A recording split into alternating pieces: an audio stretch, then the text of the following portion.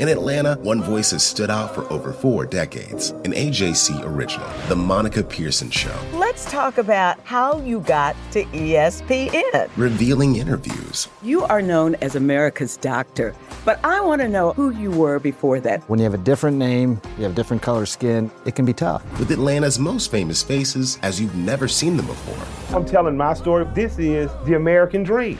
The Monica Pearson Show, streaming now on AJC.com. Hip-hop is a product of black people. It's a product of black song and celebration. The Atlanta Journal-Constitution presents hip-hop's most pulled elements are pulled from the South. A Southern hip-hop story. We always go back to that moment of the Source Awards.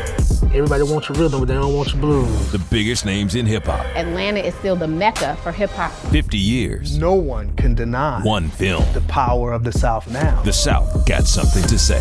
Streaming now at ajc.com/hiphop.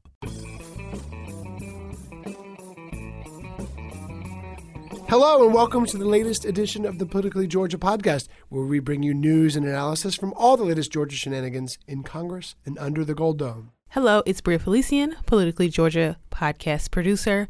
And just a little heads up, this episode of the podcast was recorded inside of the spin room immediately following the Atlanta Democratic presidential debate. AJC Washington correspondent Tia Mitchell will be talking to people like Tom Perez, Nikema Williams, Teresa Tomlinson, and a few others. And also Tia and Greg Bluestein will be providing immediate reaction analysis following the debate. If you want to share what you thought about this episode or what you thought about the Atlanta Democratic debate, make sure you tweet using hashtag #PoliticallyGeorgia. So just want to give you a little heads up on what you'll be getting into, and here's the episode. We've got Robert Jimison.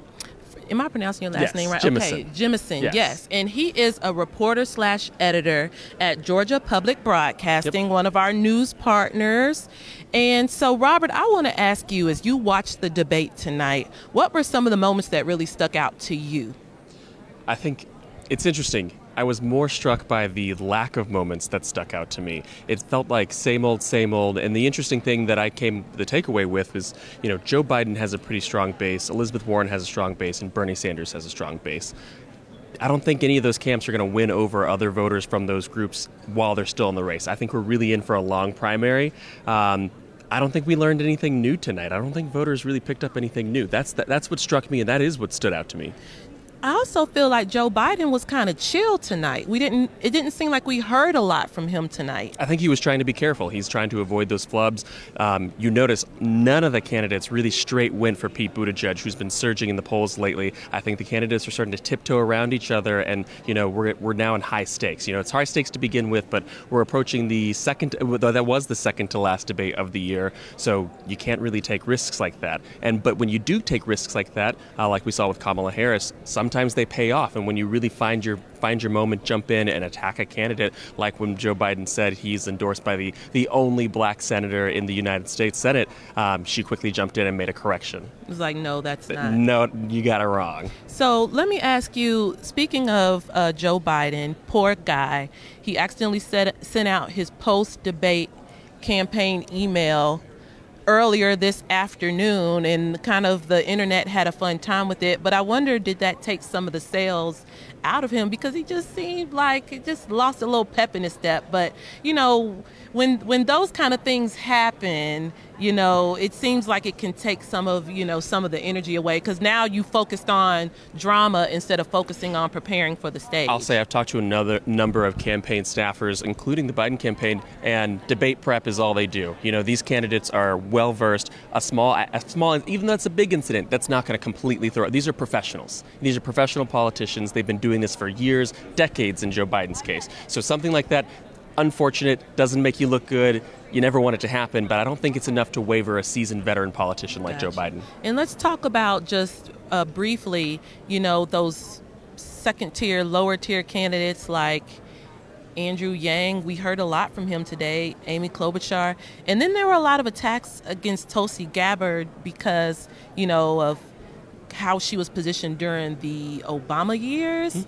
And it was, to me, we heard a lot from those kind of second-tier candidates. Well, we ended up hearing a lot from them, but in that first 30 minutes of the debate, there were about 3 candidates we did not hear from. We didn't hear from Gabbard, we didn't hear from Yang, and we didn't hear from Steyer. There was a lot of Elizabeth Warren, a lot of Joe Biden, and a lot of Pete Buttigieg in that first 30 minutes. The moderators did end up mixing it up and getting more in the rotation in the back half of the debate, but I was really shocked that they opened up. They didn't have opening statements, but those candidates still made their opening statements, even though there weren't, prepared remarks, time allotted for prepared remarks. But you're right, those candidates, once they found their rhythm, they jumped in, they found opportunities to get in and make their points. And I think what's good for voters in situations like this is being able to see the breadth of candidates they have, because we're still in a primary. We're not down to 2 candidates yet. When we get to 2 candidates, we'll talk about that when we get there. Right, 10 people tonight.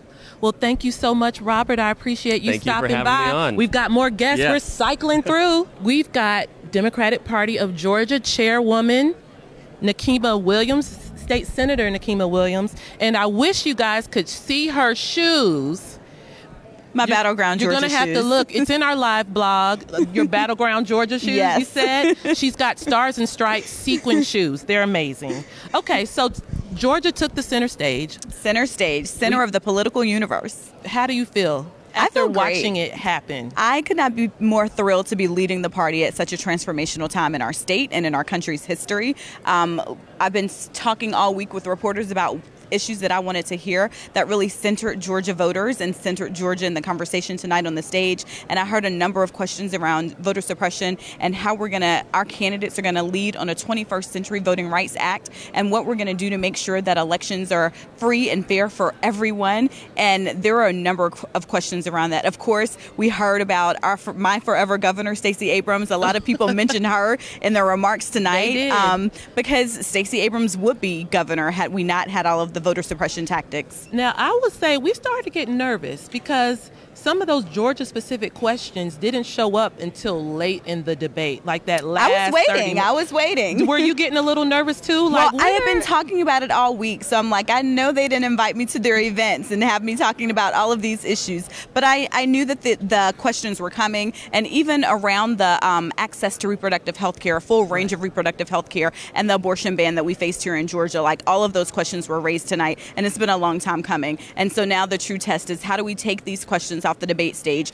bring them back into our communities, and have real conversations with our voters? I'm thrilled to welcome any of the candidates to open up a campaign office right here in Georgia, and I will be at their grand opening. So speaking of that, there were 10 candidates on the stage today. There's still a wide open field. Are you planning to endorse in the primary? I want all of the candidates to come to Georgia, and so all 10 of them, and there are a couple that were not on the stage tonight. Right. I welcome them to come to Georgia too, because right now we're in a primary process, and I feel like I need to make sure that I am neutral in this process to make sure that Georgia voters are heard and they can have all of the representation from all of the candidates here in the state. So I'm not endorsing, because right now I want them all to come to Georgia and share their ideas, their values, and help us grow our party. What are you saying when Democratic voters come to you and say, there's so many candidates, how am I supposed to choose? Why do we have so many? It needs to narrow down. We hear about donors getting a little nervous that, there's not a clear winner yet. What are you telling people when they say That's what this primary process is about. We're debating the issues. We're debating them amongst family. We just happen to be doing it out loud amongst millions of other Americans. But that's what the primary process is about. That's why we have this debate process. And I tell people all the time, I didn't marry the first person that I dated. I dated a few guys, and I got to know them, and I listened to the things that they had to say and found out who talked to me most. And so that's how we're going to have to look at this primary process, like get to know multiple candidates. I have a few candidates on the stage tonight. I'm taking dating advice tonight. I didn't know that I was going to get dating advice. And I actually met my husband at a campaign event, and we will have been married 10 years next June. Wow, so watch out. Yeah, you just never know. So was Tyler Perry in? I just knew he was going to be here tonight. Was Tyler Perry not here tonight? I did not see him tonight, but I know he was here yesterday during the walkthroughs. He was. So did he get to meet like the candidates and stuff during the walkthroughs? I don't know if he met the candidates. When I came through, he was here yesterday. Yeah. Gotcha. So I don't want you to tell anybody's secret business, but I hear that now that the debate is over, there are going to be all around Atlanta all these parties and celebrations and receptions. So is it time to kick back a little in Georgia, in Atlanta? For tonight. But tomorrow we get right back to work because the candidates are hosting events tomorrow. But I'm planning to have a little fun tonight. A little fun? Yes. And it's been a long week. It has been. And yes, tomorrow, nearly all of the candidates, so many events all day long tomorrow. All day long. What's your schedule looking like tomorrow? So I have a hectic schedule because I'm a working mom and I have a 7:25 a.m. flight to D.C. and then I'm flying back to Atlanta for an event at Clark Atlanta with Elizabeth Warren, and I'm flying back to D.C. tomorrow night. So I have a pretty busy calendar tomorrow. Wow. Yeah. Wow. Well, I got bills to pay. I understand. I gotta go to work. Wow. Well, Superwoman with your Superwoman shoe or Wonder Woman shoes. Thank you so much for stopping by again. This is Nikema Williams, the chairwoman of the Democratic Party of Georgia, and we appreciate you with your post-debate reaction. Thank you so much. And congratulations. Thank you. Thank you. Now, I am going to bring over my colleague, Greg Bluestein, AJC political reporter. We were trying to see if we can get Mayor Bottoms over here. Well, I was about to come over because Mayor Tomlinson, former Columbus mayor who's running for U.S. Senate, is about to come over. Okay. So this is very fluid. So I just took a look at our AJC live stream, and there's a comment, I think, by our colleague, and he asked, do you think anything happened tonight that opened the door for either Deval Patrick or Mayor Bloomberg to kind of ease into the field? It's a good question because to me that's a status quo debate. There are some moments that will help Cory Booker because he had a few very good lines. Same with Amy Klobuchar, the senator from Minnesota. Joe Biden had another, to me at least, uneven performance. But that's kind of been the mark of all these debates, right? I didn't see any huge game changer. Now we could see poll numbers in 3 or 4 days that show otherwise, but to me. This was a lot of kind of the same, and it was a very civil debate. Very civil. I mean, there was a little bit of back and forth. Usually one of the people involved was Tulsi Gabbard. Yeah. And that goes back to kind of how she positioned herself during the Obama years. But other than that, it was pretty tame. There's a few clashes over race and ideology, but really, if you look back at 4 hours ago, what was the theme of this debate going to be? It was going to be about Pete Buttigieg getting assaulted by his more mainstream, rivals who wanted to show him as inexperienced and vulnerable. And they kind of brought up experience, but they tiptoed around directly coming after him. I mean, it was kind of subtle and reading between the lines. But it was not this, knockdown, drag-out fight. So we have former Mayor of Columbus, Teresa Tomlinson. Yes. She's also a candidate for U.S. Senate, running against Senator David Perdue. Because as you all should know, there will be both of Georgia's Senate seats are on the ballot. Right. We have Senator Isaacson, who's retiring, and that seat is the one that Governor Kemp will be appointing someone we think maybe in the next day or two. Right. And Greg, who you just saw, has been all over that. There's been a lot of news on that today. Yeah. But Mayor Tomlinson is running against incumbent Senator David Perdue, who's running for re-election in 2020. Yes. So let me ask you, before we talk about your campaign, and I promise we'll get to it. Were you in the debate today? Yeah, I was in there today. I thought it was amazingly substantive. I could not believe the rapid fire of questions. And I have to say, I appreciate the candidates this time keeping out the cutesy prepared comebacks and things of that nature. They seem to be training their attention more towards answering the question, and certainly as a watcher of the debates, as somebody who's still actively assessing the field, I appreciated that. And to get to your first point, I certainly appreciated at least 2, maybe 3 of the candidates talking about the fact that we need to flip the United States Senate and that Georgia is critical to that fact.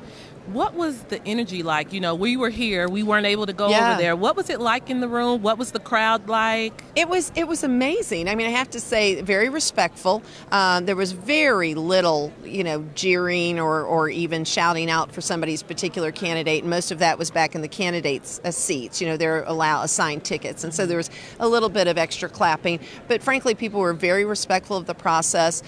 They didn't interrupt the candidates, and they were intensely listening. I think you see Georgia is so excited to finally be recognized as the two-party state that it is, that they were taking it seriously, and they wanted the nation to see we were taking it seriously. Are you supporting any of the candidates in the primary? Not yet. No. And I don't know that I will endorse, obviously, as an active candidate. There'll be a time when I'm the nominee, and we have a nominee, and we'll all be out there together. But until that time, I think that we have a very broad field, and I don't know that you'll see a lot of endorsements until it narrows quite significantly, but I will not be endorsing. And so let's talk about your race. Yes. There are several Democrats who have already announced they're running for the seat. How are you positioning yourself? What do you say to voters? Right. Should be the Democratic nominee for well, the seat. I will tell you, the University of Georgia and the AJC is helping me in the pitch for my case, and that is your recent poll that came out at the end of last week that said if the election was held today, David Perdue would garner 35% of the vote, and the rest of the voters, 61% of registered voters, would consider voting for a Democrat, depending on who that is. I have to say that is the broadest field of open ears and eyes that Democrats have had in at least 20 years, and so I'm thrilled about that. And the pitch I make is that if we nominate the right candidate, 60% of the voters, 61% of the voters will be looking to Democrats, and so we have to nominate somebody who has won hard-fought elections, who has actually governed and governed well, and has a particular political profile to beat David Perdue. And that means that I can not only run hard in Atlanta, because I am a proud Democrat, I've actually implemented Democratic policies, but because my family's from Central and South Georgia, because I've been in Columbus, Georgia for 25 years and led as the mayor of Columbus, that I understand those areas as well, and we can shave the margins in rural Georgia, which is where the Republicans depend on that, running the tables in Central and South Georgia in order to win. If you have a candidate that can shave the margins, the math doesn't work for David Perdue. Is it hard to break through with so much focus on the presidential race? Is it hard to break through as a candidate further down the ballot? No, I have to tell you, people are amazingly engaged. I've been involved in Democratic politics in Georgia for 30 years. I have never seen this. It has been like it was 2020 for the last 4 or 5 months. People coming out to 8 a.m. Saturday morning breakfast to hear candidates. It's just people are looking for some answers. They're exhausted with the instability. They're over what's going on right now, and they want a steady, sane hand at the wheel that's experienced. So, gotcha. Yeah. All right. Well, we have Tom Perez. Tom Perez, the head of the DNC, the head of the Democratic National Committee. We're trying to get him to come on over. Yeah. So listen, thank you so very much. Appreciate it. And we'll be talking, of course, covering your race. And thank you so much for stopping by. You bet. Appreciate it. Thank you. You too. This is Tom Perez, who's chairman of the Democratic National Committee. Am I saying that right? Correct. Absolutely. All right. So tell me, I've asked other people this, but I want to get your answer. We hear that people are a little nervous, especially the donor class, a little nervous. There's still so many candidates. There isn't necessarily a consensus candidate yet, and there's so many choices. What do you say when people say, why don't we have our guy or girl yet? Well, first of all, we're at mile 8 of the marathon, okay? We have a remarkably deep and talented field. If we didn't have a remarkably deep and talented field, that would be the problem. I coach basketball, been doing it for 14 years. I've never had a coach come to me and say, Tom, I got the following problem. I got too much depth. We've got so many candidates whose values are the values that command, I think, the respect and support of the vast majority of folks here. And we're less than 90 days from the first caucus. And voters will then have that opportunity to choose. But what I think people saw today, what I hope people saw today or tonight, actually, when you just look at the last 12 hours, is a real contrast. We had impeachment hearings in Washington today that exposed very clearly that the President of the United States was calling the shots. He was the captain of the team. And the purpose of the team was to engineer a gross abuse of power. And you're talking about Ambassador Sondland. I'm talking about Ambassador Sondland and all the witnesses. Mm-hmm. What we understand in Washington is the President of the United States was all about himself. He was trying to extort a foreign leader. You can call it extortion, you can call it bribery, you can call it abuse of power. It's all of the above. And he was holding hostage critical foreign aid in a meeting until this president of Ukraine announced an investigation of Joe Biden and his son. That is unlawful, that is un-American, and that is unbecoming a president. And then you contrast that with what we saw tonight. Candidates talking about the need to ensure that parents have paid leave, the need to ensure that women have control over their own bodies, the need to ensure that we build an economy that works for everyone and not just the few at the top. And talking about America in which we don't coddle authoritarian leaders, we hold them accountable. An America in which we build alliances so that as a global community we can make the world safer, we can address climate change, we can do all of that. And so when I see that contrast, I am proud to be a Democrat. Let me ask you, do you think, the hearings today, the impeachment inquiry hearings, it went up almost until the moment the debate started, mm-hmm. Do you think that took some of the wind out of the sails or took some of the attention away from what was happening here tonight, because those hearings went on for so long today, where usually the networks would be more focused on tonight there's a debate? Well, I think networks can walk and chew gum. The American people can walk and chew gum, and I know our candidates can walk and chew gum. We have to gather the evidence, and sometimes that's time-consuming. And we have to make sure, in addition to our constitutional responsibilities as Democrats and as Americans, really, that we, the candidates in the field, are also showing the American people what we're fighting for. And I think tonight people saw that we're fighting for health care. We're fighting for paid leave. We're fighting for, again, an America that works for everyone. And I think we can do both. And, the American people multitask every single day. And I think our politicians can do the same. And let me ask you my last question. I know you're busy and folks want to talk to you. Georgia has not hosted a debate since 1992. I'm sure you go to all the debates. This is the fifth one. How did we do? Yeah, Georgia did great. And I'll tell you, Georgia's a battleground state. If we didn't think Georgia was a battleground state, we wouldn't have brought a debate here. And Stacey Abrams ought to be governor right now. And the reason she's not is because of voter suppression, plainly and simply. And we have tremendous opportunity here. 300,000 new voters were registered.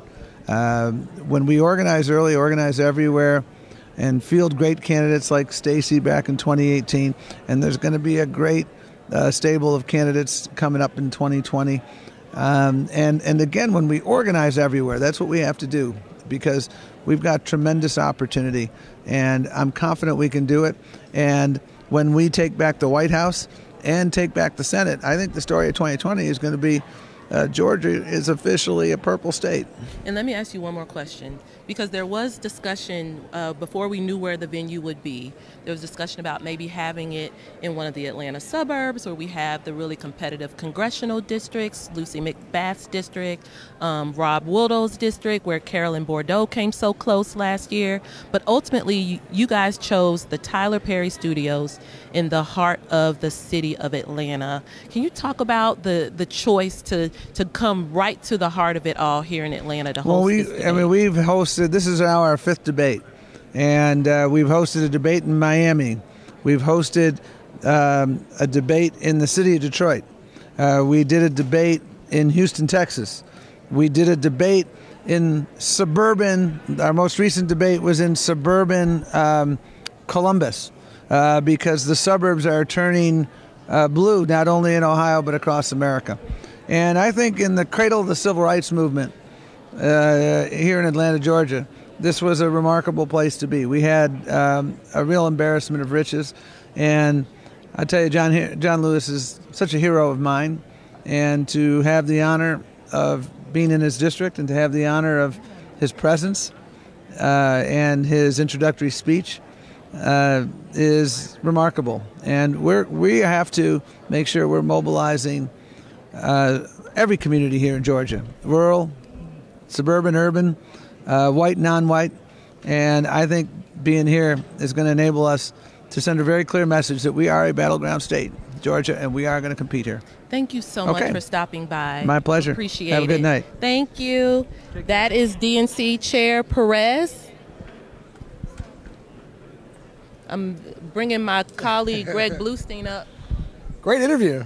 Yes, that was That's great. cool. Let's see. You can see the spin room is still it's still hopping. And probably will be until probably 12:30ish. It's still hopping. My watch reminds me it's a new day, and I need to catch up on my rings. Oh, it's already a new day? Have we crossed over the midnight mark? mark? It's 12:09 a.m. 12:09. And your AJC correspondents have been at it, I don't know, since 6 a.m. Been at it, and we got to go back at it tomorrow. Yeah. Do you want to talk about some of the events? Let's talk about tomorrow, because tomorrow is going. We have to probably write a setup story with all the events tomorrow. There's about 5 or 6 really interesting events coming tomorrow with about a half dozen presidential candidates.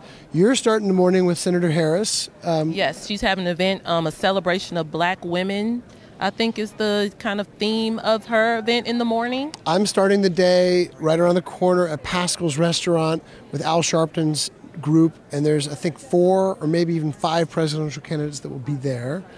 And then at the same time as those 2 events, Stacey Abrams and her Fair Fight Action voting rights group is having a call-a-thon at Ebenezer Baptist Church, the spiritual home of Dr. Martin Luther King Jr. The Reverend Raphael Warnock and 3 or 4 presidential candidates will be there to call voters who have been purged from Georgia's rolls to make sure that that they know that they can get their registration back in order. And so they'll be calling thousands of voters, contacting, texting, calling, however they get through to them to let them know. And then you mentioned, we'd heard through the grapevine, it's not open to press, but Pete Buttigieg is going to be doing one of those cool barbershop events tomorrow. I think that'll be cool as well. And then there's 2 other major events that are open to the public. First is Bernie Sanders will be at Morehouse at noon. Right, and then Elizabeth Warren will be at Clark right next door. At around later in the evening, around doors 6. Open at 4, but the speech is at 6, which kind of means 6:30. Yeah. So it's going to be another Those are probably going to be big. Yeah. The Bernie Sanders and the Elizabeth Warren ones, I think, might be pretty big. Now, Bernie Sanders went, I think it was to Morehouse, but he went to one of the the Atlanta University Center schools back in 2016. Mm-hmm. And it was a very important moment for his campaign because it was a time when it was just a head-to-head matchup at the time with Hillary Clinton. But the narrative for Bernie Sanders that he was trying to overcome was that he was not doing well with African-American voters. And so that was one of his efforts to reach out to black voters. And look, 3 years later, still has the same problem. Right, yeah. Well, guys, it's been a long day. It's after midnight. We appreciate you guys sticking with us, being engaged voters who want to know about the process and coming back after the debate to get a little bit of analysis right here from the Media Center at I like saying this, the Whoopi Goldberg soundstage. I love that Tyler Perry has named all his sound stages against famous actors and actresses. It's really cool. And we will see you next time, and have a great night. Oh, and check out AJC.com, Absolutely. The Political Insider blog, because Jim Galloway's already back at home working on the Jolt for tomorrow. That's all for this edition of the Politically Georgia podcast. Visit AJC.com/politics for all the latest in Georgia news. I'm Greg Bluestein, signing off. Donald Trump has been indicted in Atlanta. We have so many court dockets to follow, but we haven't really seen anything yet. The Atlanta Journal-Constitution has covered every moment of this historic case. I've been writing about this investigation for 2.5 years. Our team is led by reporters Bill Rankin and Tamar Hallerman. Follow our coverage on AJC.com and listen to new in-depth episodes of the award-winning podcast, Breakdown, the Trump Indictment, only from the Atlanta Journal-Constitution. Our journalists at the Atlanta Journal-Constitution are working around the clock to keep you updated on all the developments surrounding the Trump indictment. Now the AJC is putting all of our coverage in one place with our new Trump 19 newsletter. Every Wednesday, you'll have our latest coverage and analysis on this historic case in your inbox. So sign up for free today at ajc.com/indictment newsletter. That's all one word. ajc.com/indictment newsletter.